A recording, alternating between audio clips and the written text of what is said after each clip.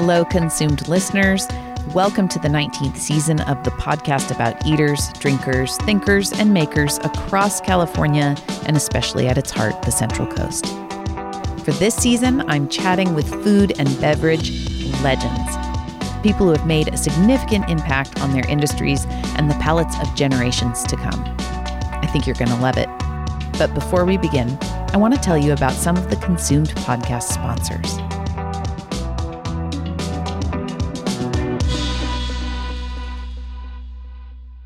Consumed is sponsored by Mid-State Containers cargo storage containers and refrigerated shipping containers for sale and rent in California.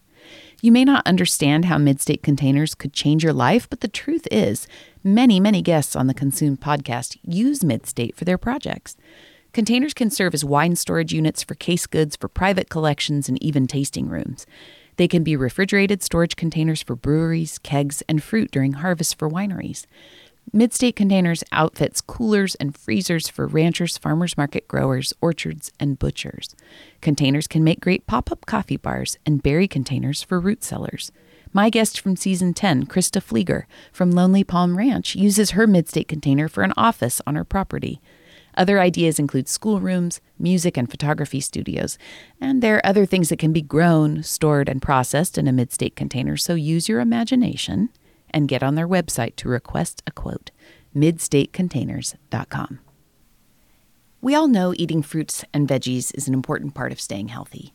Fresh, local produce has the most flavor and nutrition, but how do you know what's in season locally? Become part of the Tally community as a member of the Tally Farms Box program. Tally grows their produce and partners with other California farmers to include the freshest and best-tasting local produce you can find anywhere. Farming on the Central Coast since 1948, the Tally family created the Tally Farms Box to make healthy eating easy and affordable. Here's how it works. Select which size box you want, then choose pickup or home delivery and how often you want to get your box. It's flexible for customization and vacation holds, and included in all boxes are tested recipes and storage recommendations. Come be a part of Tally's healthy lifestyle. Visit tallyfarmsbox.com and use promo code CONSUMED for $10 off your first box. That's promo code CONSUMED for $10 off. Eat fresh, eat local, and eat lots of California fruits and veggies for better health. Okay, on to the episode. Fritos were born in 1932. Same for Lay's potato chips. Cheetos came on the scene in 1948 and Doritos in 1966. And then 10 years later, riding high on that snack wave, Taco Works tortilla chips arrived in San Luis Obispo, California. These crunchy, crispy chips originated with Ty Bayly at his Foothill Boulevard Mexican restaurant of the same name. But whereas the restaurant closed, the chips grew more and more famous for their light texture and signature seasoning. Today, Ty's son, Robbie Bayly, runs the operation, and he joined me to share the story behind these rather addictive snacks, the changes they've had to make over the years, and the letters and comments that Taco Works receives about their product. If you are a Taco Works head like we are in the Lewis household, you're definitely going to want to listen in. Okay, here's Robbie Bayly of Taco Works. Robbie Bayly, thank you for coming and talking about Taco Works with me. Such a favorite, I'm sure you get it all the time. People are intense about these chips. They are. It's hard to believe sometimes when you're in the day-to-day of the whole thing. You take a lot of it for granted. You know, it's just like any other business with all the other responsibilities that you have. And so when people come and visit, you know, and they want to stop by, sneak a picture or something, or just see the inside of it, you really, you're like, shakes you and you're like, okay, this is what's so cool about these products is people want to show the story. It's meaningful to people. When you say people come by, you don't do tours or anything, do you? We don't. You know, we used to, when I was a kid, you know, my dad was one of his favorite things he used to do is give tours, like Cub Scout groups, you know, over the years. The space that the equipment takes up in the factory just doesn't lend itself to easily guided tours. So But it's things people ask about all the time. They want to visit. They want to see how it's made. Yeah. They want to just absorb any sort of extra thing related to tortilla chips that they can. So it's very cool. So you mentioned your dad. Do I remember correctly that Taco Works came out of a restaurant? Is that right? That's right. I think 1976, a long time ago, my dad was a Cal Poly grad, trying to figure out what he wanted to do. He opened up a restaurant on Foothill, as one does, I guess. I find most of the people here in San Luis, they kind of find some compromise to stay here. Yeah, they'll do anything. They'll find a reason, start a business like he did. And it was right on Foothill, right around where the G Brothers Steakhouse is. Oh, on that side of Foothill. Yeah. Okay. And it was probably only a restaurant for about 3 years or so. He was always trying to find a way, to make money in the restaurant. The restaurant industry is really tough. So Mexican food, making tortilla chips on the side. At the time, there wasn't very many Mexican restaurants, the mid-'70s. Only Pepe Delgado's, right? Yeah, not a whole lot. But increasingly in popularity, people loved the addition of chips and salsa with the food. He experimented a lot with his customers. He had a little seasoning salt here and there because he used it at home, and he would vary how much he used, what kinds of seasonings he used.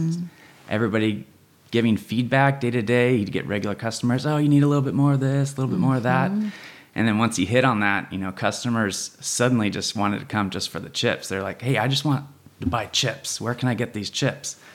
So then that's kind of where it started, the chip making. Well, the restaurant's hard and I hate it. I know. I'm putting words in your mouth. But yeah, I could see where you're like, well, people are asking for these chips. Restaurant's super tough.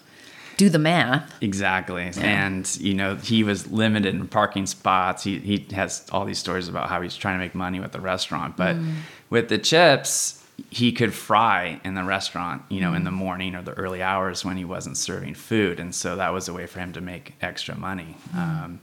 And so suddenly, the demand for the chips became so high that people were like, where can I, is there anywhere else I can buy these? And just so happened across the street, there was a grocery store, Williams Brothers. Yes. And employees there would come and eat at the restaurant and like, hey, we can sell these in our store. And back then, you could do that sort of thing. Just take a product that someone made in their kitchen and then sell it on a shelf right away. Can't do that now. The Wild West, yeah. But, and then it just kind of grew from there. So, it's kind of spread word of mouth. My dad wasn't a pushy salesman, so it was more word of mouth. Hey, I heard you had this. Where can I buy it? Where can I sell it? Other vendors, other grocery stores, they were wanted something unique, something new, something local. So it was... I'm sort of romanticizing it a little bit, but it spread from there. I love that you say your dad wasn't a pushy salesman. It's so interesting, the things that rise to the top. Because it could have gone any number of ways, this product, right? I mean, think of how many products began as something like that, like in a restaurant. And, maybe they have a local following that's really wonderful. Or maybe they fall by the wayside. But to have one that has a local following and grows, some of this has to have been done with somebody at the wheel who's doing a good job of managing it. Or the right time also, the right season of the right era that's ready for something like that. Yeah, a lot of the success is sort of necessities of mother invention a little bit. His restaurant didn't last forever, so he knew he had a good product, right? People wanted it.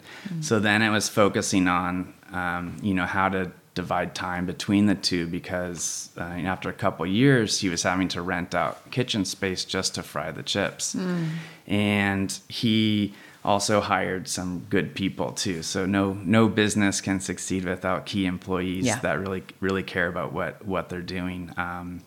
And for him at the time, and it could have been a blessing in disguise, is that his lease was up on his restaurant, and I believe the owner at the time, or landlord, wanted a lot more than what he could afford, or at least what the restaurant alone could pay for. So he just took a leap of faith, as most entrepreneurs do.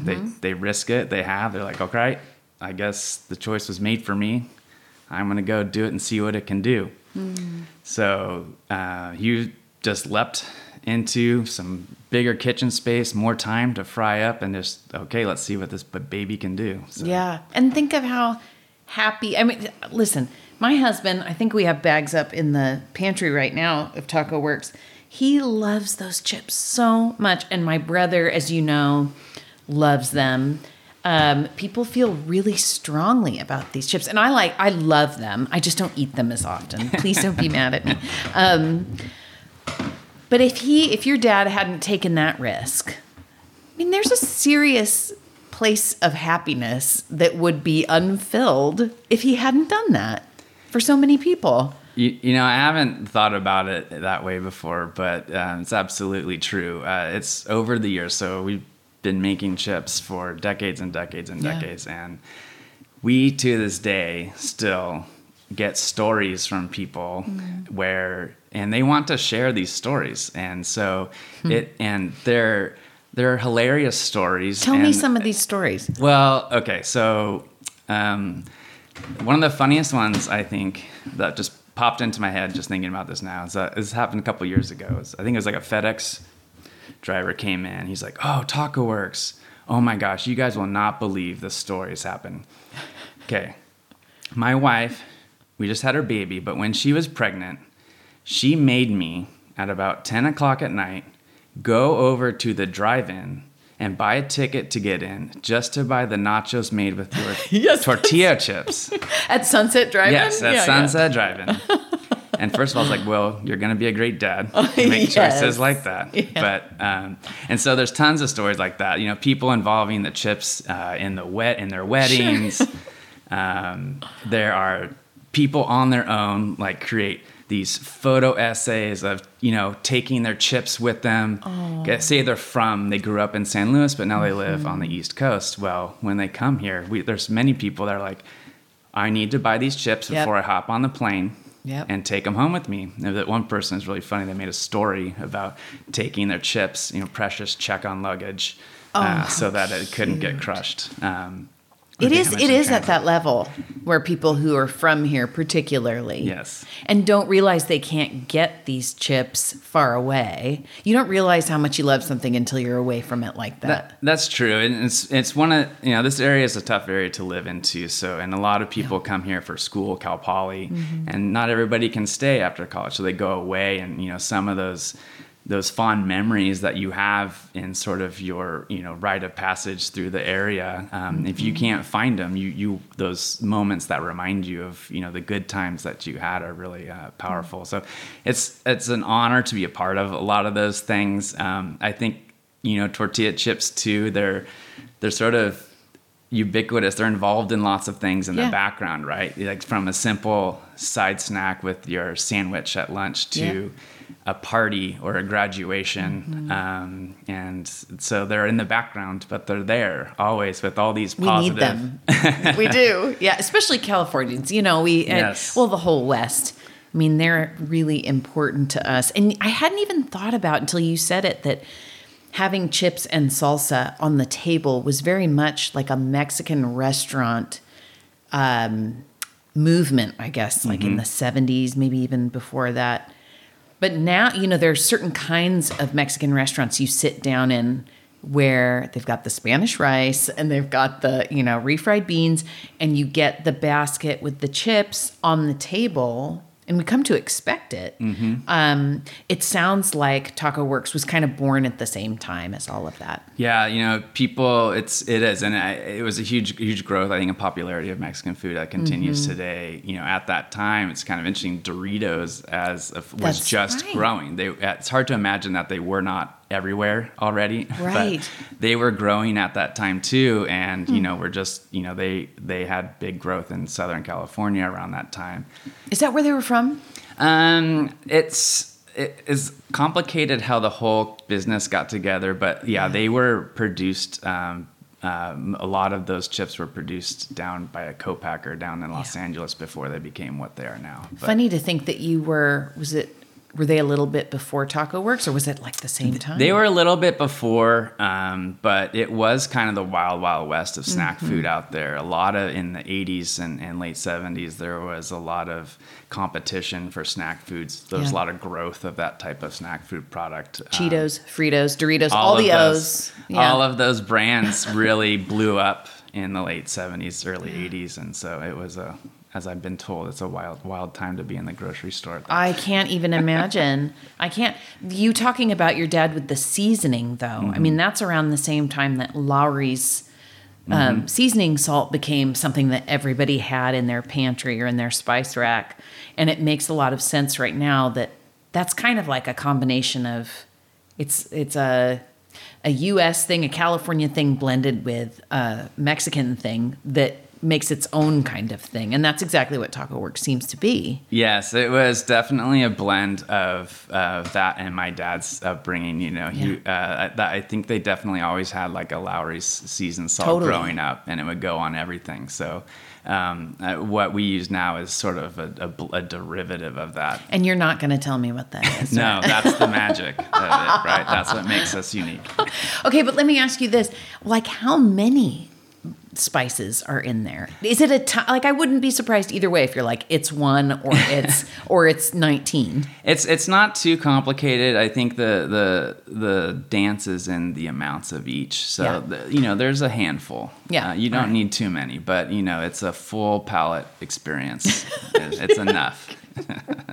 Actually, it's one of the things that makes, I think, our chip a little bit different. There's just enough seasoning on it that you can eat it by itself, as well as using it with a dip. I think with a lot of the regular tortilla chips out there, aside from differences in texture, you're mostly using it as an edible spoon, right, for whatever sort of condiment you're dipping in. Yeah. Whereas with ours as well, many times people are like, man, I took this bag home and it didn't even make it to my house. I just doesn't need the dip. Yeah, it doesn't. I mean, a lot like those other snack foods we're talking about, like self-sufficient little areas. You have not changed the packaging, I think, ever, have you?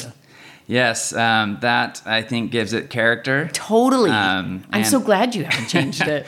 I think when my dad had the original idea for the branding, the packages, he literally just went for what are the most obnoxious colors that you can pick for, and then just stuck it on the bag. And to his credit, if you go down in your grocery stores in the area, people literally, where are the orange chips? Where are the orange bags? And it's so like vibrating color. And you can find it. So some of these displays, it's just a wall of orange. But yeah, it was a good choice by him for sure. Totally. All right. So that was the original, and that's really like, I would guess, most of what you sell. Okay. But you also have the Montaña de Oro, which is like a white corn chip. Is that the difference? Yeah, it's white corn. It's made with non-GMO corn. Yeah. And it's just a plain seasoned salt. No, okay.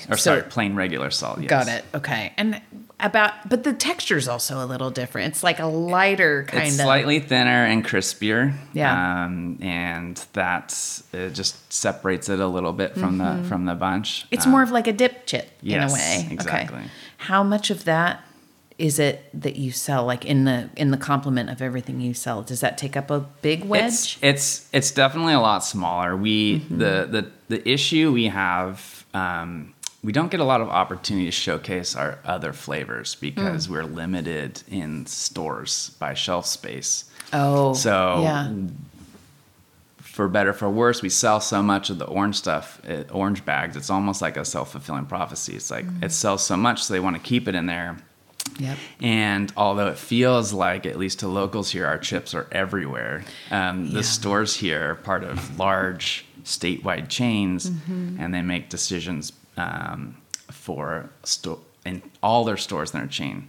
So they can't necessarily give us a bunch of shelf space for different flavors. So we get to up to the store manager's discretion. We get to include other flavors but they're usually in, they're not necessarily in the chip aisle. They might be in or like produce high visibility. Yeah. Yeah. Okay. So it's a small percentage, but we still have very rabid fans, even for the Montana de Oro chips. We are an equal opportunity in our household. We'll eat all of it. But it's not just the two, is it? Isn't there something else? No, we have other flavors in different sizes. So we'll have a nacho flavor, a hot nacho. Oh, yeah. We have a salsa flavor, and we have... in the red bags. Yes. See, I remember. I know things. And one flavor that I like, and so it's only in these very tiny lunch-sized bags, the chili cheese flavor. It's actually really good. Yes, it is really good. So what we're going to be doing later is sort of expanding into larger bags so that people can get it. Yeah. Those are very good. But yes, you only get them in the tiny. Yes. Okay, Not many places. Explain to me the Slow Brew Taco Works collaboration. And explain what it is first. Okay. Well, I can hardly take any credit for this whatsoever. This is the brain trust over at Slow Brew, led by Rodney. They have an amazing marketing team. Yes. They're very good at it. And they're always coming up with fun twists, and especially with their beers. They come up with all these limited releases.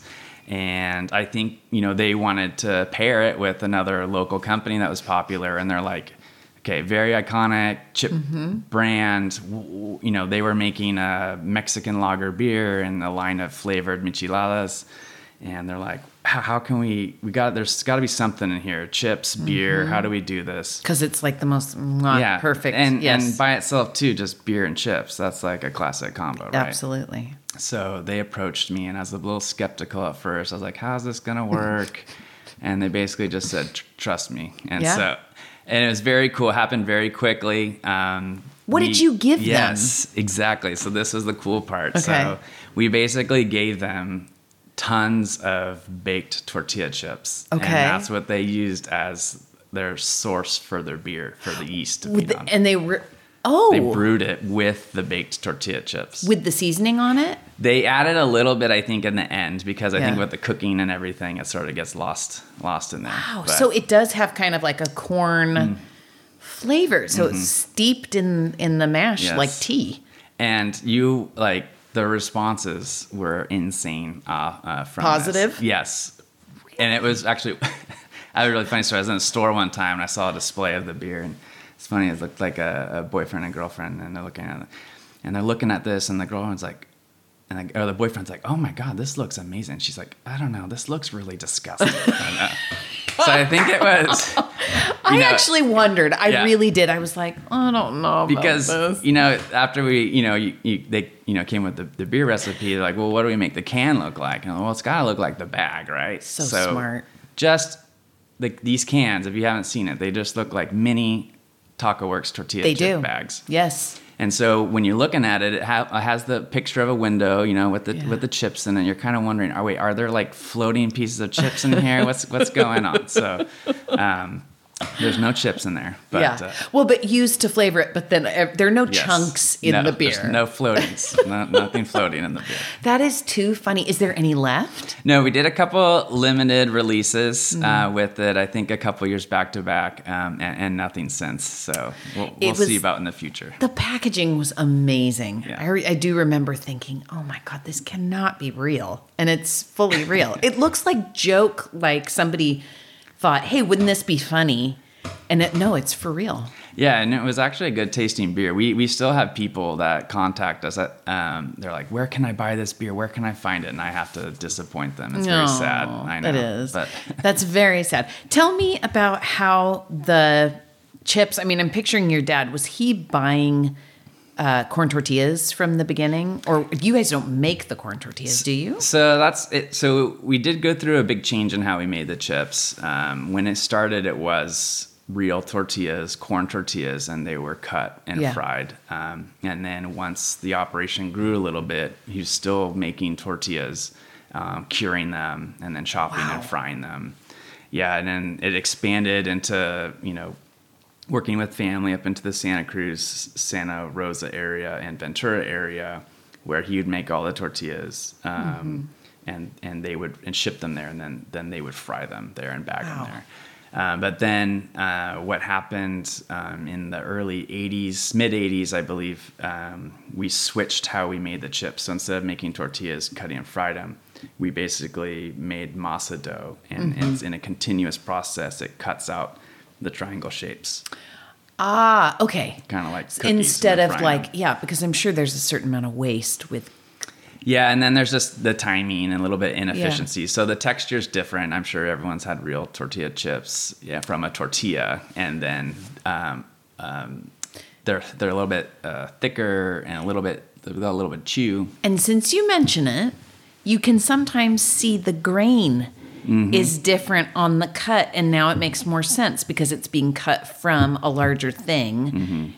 Am I saying the right thing about that? Like, it doesn't go with the grain like, I don't even know what I'm saying. If I had one in front of me, I could explain it. But like the tire tracks of how the tortilla was made, they aren't lined up necessarily with the cut. Yeah, so sometimes with the tortillas, corn tortillas, when they're made, you might see like impressions from the slat of the oven. So the ovens have these horizontal slats, and so they'll have a texture or pattern to them. Yeah. And so when they're cut from there, you'll see that. Okay. With ours, you'll see a different, they call it like a toast pattern, because it goes into a continuous belt for an oven, and sort of the belt impression that toasts the chip. You'll see that different pattern. So they're not fried? They will be fried. So that's what's interesting. Okay. They're baked first, and then they kind of cool and chill out for a little bit and let the moisture sort of spread evenly, and then they'll dip into a fryer. Well, then they'll get seasoning afterwards. So you say that there's a lot of equipment in that building. Yeah. I mean, is there any more room for equipment? Are you at the end of what you can produce? No, we are bursting at the seams right now. And so this... we're looking for space to grow. It's a good problems to have. Yeah, totally. But so we're definitely excited for what the future may bring, because this is, word of mouth. It feels like recently, people have been coming up to us like, oh my gosh, you guys are everywhere. You guys national. And we're not even close to that yet. But it does feel that way. Like as a local, here. It feels like it.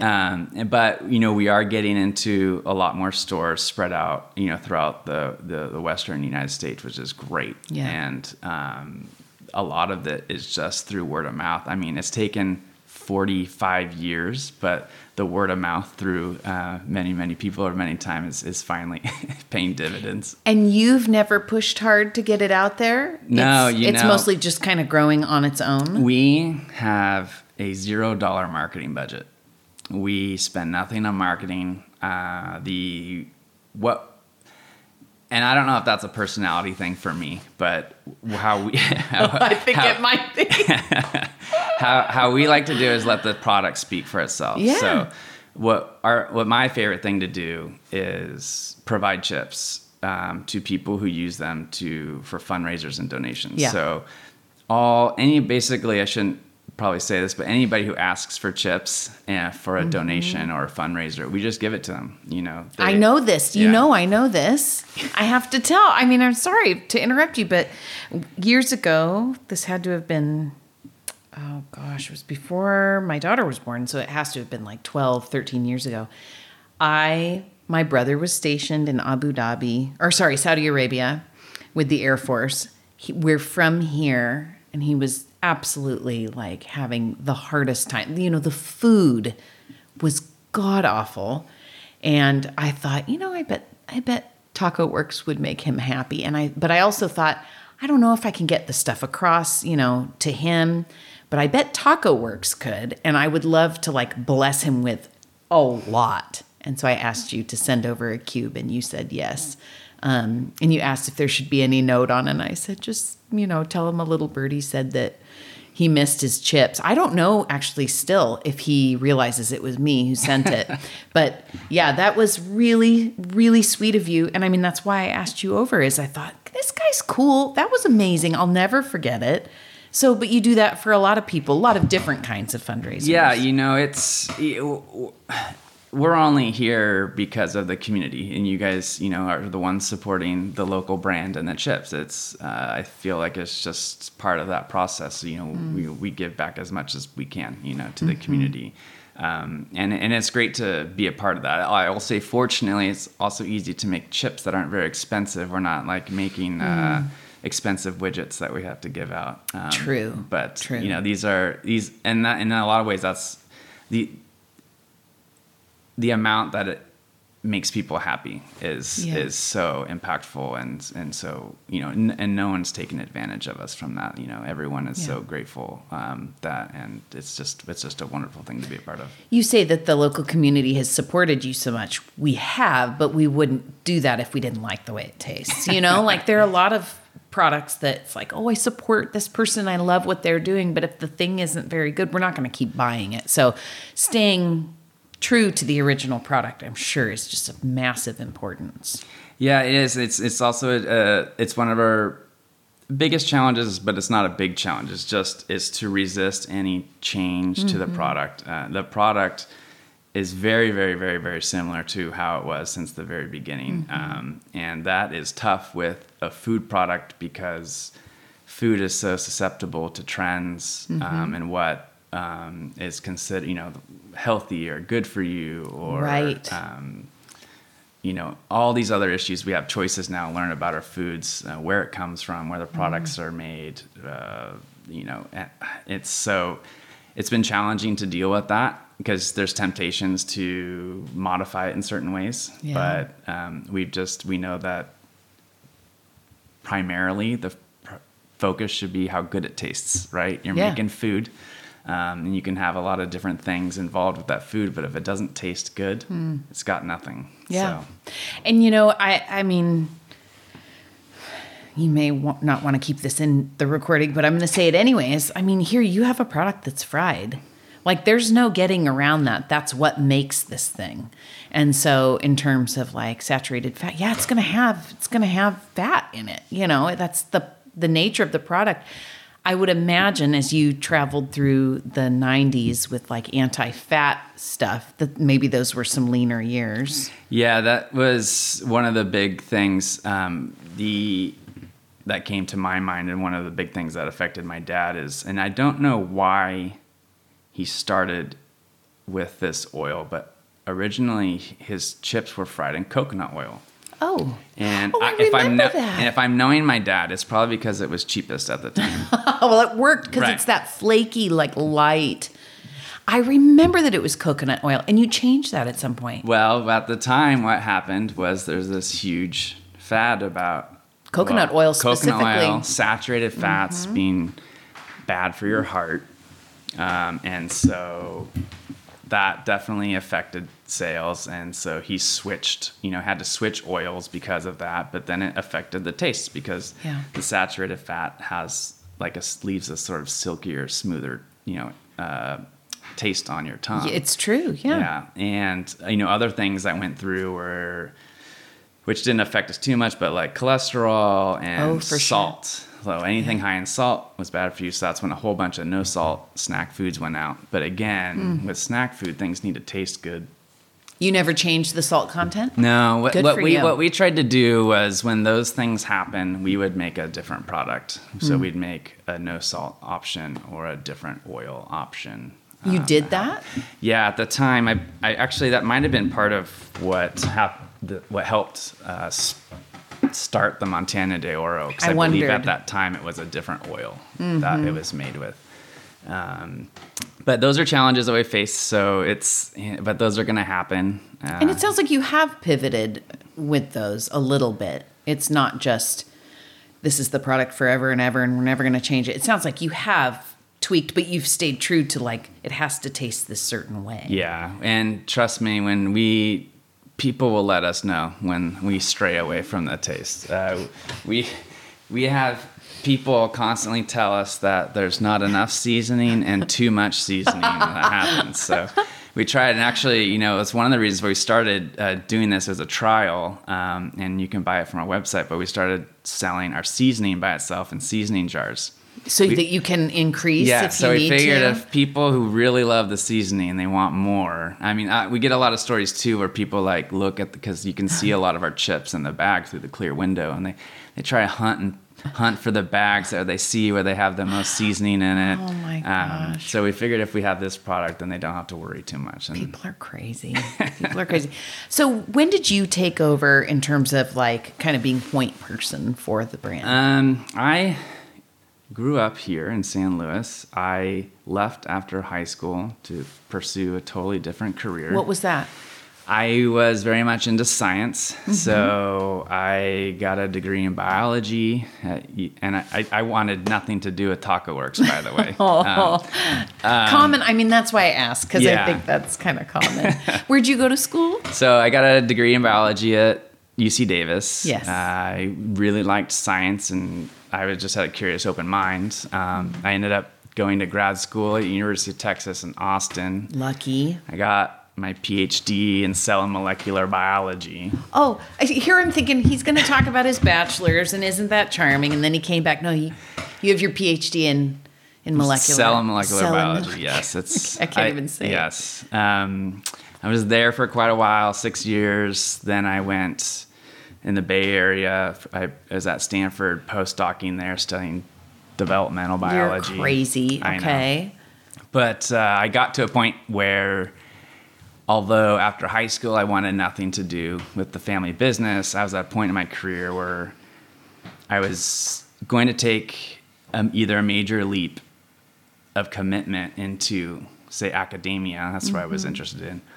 And so I knew if I took that, I couldn't go back. So there was always in the back of my mind going, what opportunities would there be in the family business? And I never actually asked my dad ever, like, what would there be? Not because you were afraid of going into science, but because you knew if I go, like, this is the step where if I do this, I can't turn around. Right. Okay. And I didn't want to think what if or how could, I wanted to at least flesh out that option and rule it out if it didn't work out. And then I'd be confident. There's also time, too, when my dad was winding down the business a little bit just to make his work-life balance comfortable. So, and none of my other family members were involved. So it was a time where I was like, well, if I check in and there's an option for me, then, things work out with my dad, then I could see something happening there. San Luis, it's obviously a good place to raise a family and kids. You take that for granted growing up here. I did for sure. Yeah. And so I ended up just taking a week down here by myself, hanging out with my dad, seeing what his day-to-day was and everything. And I remember now I'm insanely busy now with work. But it was funny because at the time, I asked my dad, is there an opportunity here? He's like, well, there may be, but I have no idea what you would do. I'm not sure. And I'm like, I think I can figure something out here. So it was a big leap of faith coming down once I decided that this would be. I dragged my wife and my young son down here with no real secure opportunity for her, my wife. So she really trusted me.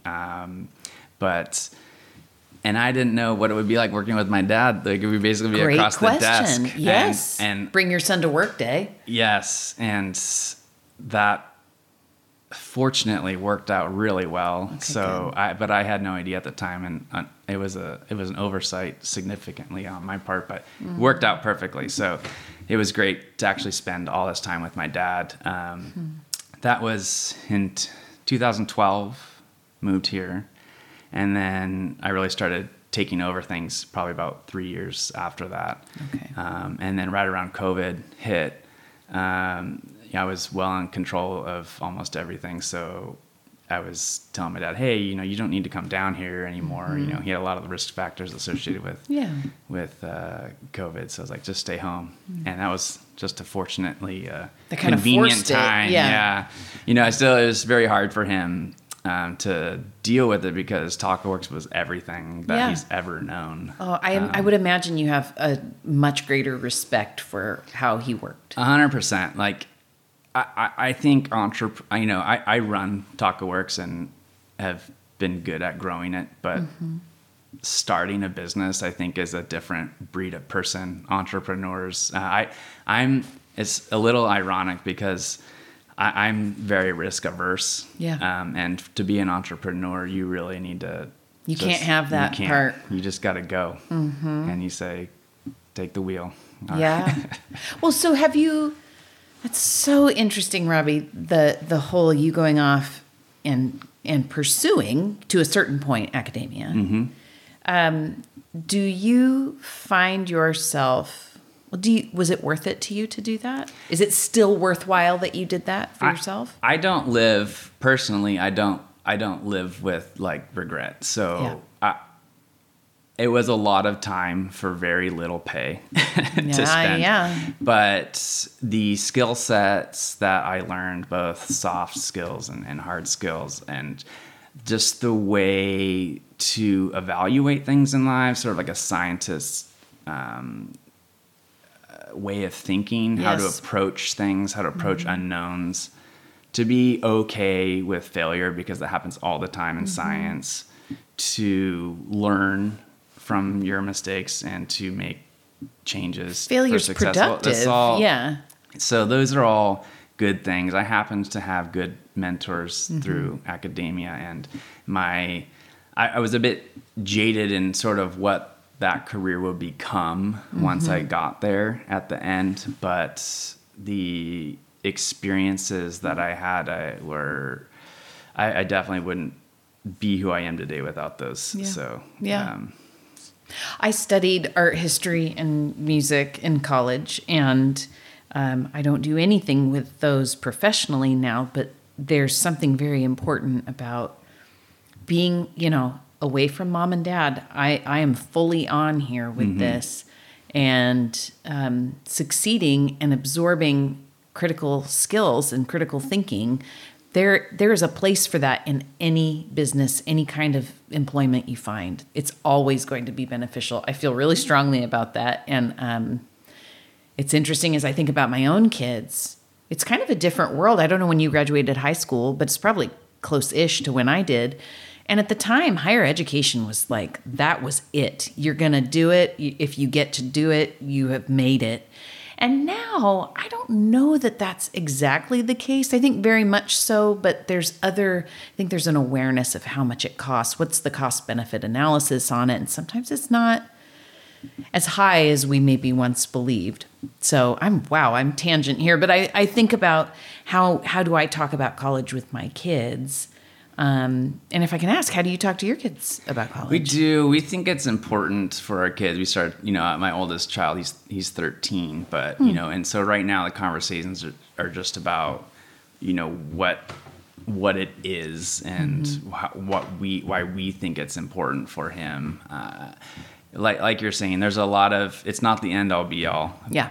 That's for sure. But I think if the good thing about it is it sort of forces you to interact with new people, hopefully a diverse environment, diverse thinking to help, a lot of people nowadays with social media and stuff, they develop these little echo chambers where they have an idea of how thing works, and then they only hear from people who believe the same thing. And I don't think that's very productive for sort of your mind evolving into other thoughts.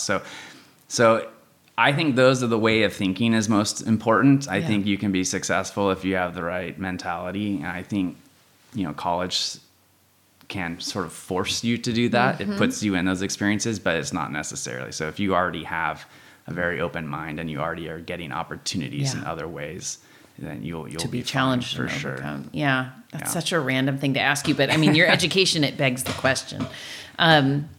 Well, it sounds like you're doing good things to grow and expand the brand, but you're saying you're bursting at the seams. Do you have plans to move anywhere? And would you move outside SLO? Yeah, so that's the $1 million question right now. Because you're going to pay a lot less elsewhere. Yes. So it's not unique to us. There's tons of businesses in San Luis that are looking at the same things too. Yep. So for us right now, it's we want to stay in San Luis. That's what helped us to become who we are. If we're cold-hearted in business, business minded, there's different areas, but then we're privately owned. We're not having to answer to anybody or grow at all costs. That's true. We're able to make compromises, and we definitely want to stay in the at least the county. Yes. San Luis is difficult in terms of the type of building we would need. Because you guys are out like Capitolio or Sacramento. We're off of Sacramento, and believe it or not, when I was in elementary school, that was quote unquote outside of town. It was in a cul-de-sac. I remember, there was a horse across the street that would feed chips. So nowadays, like rush hour, there's cars blazing around this corner in Sacramento. While we're trying to back in 53-foot trucks. So it's difficult to find the type of industrial space we'd need, but we're patient because we want to make sure it's a good fit. So we're not going to make any panic moves, that's for sure. I love that you're like, you know what? It's not a necessary thing. It sounds like you're willing to be sustainable about it at the expense of growing crazy, But you've been doing it for 45 years already. You could probably manage to keep going on that trajectory. Yes. Yeah. So we're not in any rush. We're happy where we are. And I like living here, so. So do I. I know. Zero marketing budget is so funny to me because as you say that, I'm like, I don't think I've ever seen an ad for Taco Works ever. And getting you to come here and talk about it was not necessarily easy. So you were hard to get. I am my worst salesman, worst marketer. I'll be coaching my kids' soccer team and someone later be like, oh, you own Taco Works? And, oh yeah, sorry, yeah. And he's like, why don't you have chips with you always? And I'm like, I'm just bad. I'm bad at my job. I'm sorry. No, you're not. No. No, I think it's a little bit of projection. I mean, I don't like when things are pushed on me, by that type of stuff. Yeah. And so I don't do it, but I'll tell you that. Oh, like salesy. Yeah. Yeah, right. Here, take this swag. So while we do have a zero marketing budget, I wouldn't say it's the fastest way to grow, but it's That's definitely, okay, though. It's definitely the strongest way to go. Yep. Word of mouth is very powerful. Totally. Yeah. I have to ask, well, first of all, do your kids like Taco Works? They do. Okay. They like the flavored chips, the salsa flavored and the nacho. One of my kids the other day was like, you need to make a Cool Ranch flavored, like Doritos, that right? butthead. I know, but what's hilarious about it is I said the exact same thing to my dad in the 80s. So. All the kids are eating Cool Ranch, Dad. Yes. Right now it's Takis. That's what they want. It's huge. Yep, it's huge. Totally. All right. Well, do you still eat them? I don't. I'm not a big snack food eater. No, it's okay. But every once in a while, every month or so, I'll grab, like just the other day, I grabbed a bag of chips and I'm like, okay, these are still good. Yes. Yeah. So yeah. Well, I don't eat them every day. I do eat them, and it's always nice to like, okay, we're still making them good. Yeah. You as you talk about zero marketing budget and like forcing stuff on people, I'm picturing like, the Green Bay Packer cheese heads. Like I'm picturing how Taco Works could have gone. It's like a big mascot that's like wearing a big chip on its head, and we're not like, that is not going to be you ever. No, it's not. And yeah, I think when people come visit the factory, they're like, is this Taco Works? Because it's very modest. Basic? It's very modest looking. That's too funny. All right, well, if you were going to celebrate your last day on Earth, and you're like, I always try to imagine what this person is. I get to know them, what they would celebrate. It's like you worked with your dad. He's built a business that supported your family. You've built onto that business to support your own family. It's locally beloved and beyond local. And you're like, it's my last day on Earth. This is what I'm going to eat, and this is what I'm going to drink, and this is who I'm going to be with. What are those things?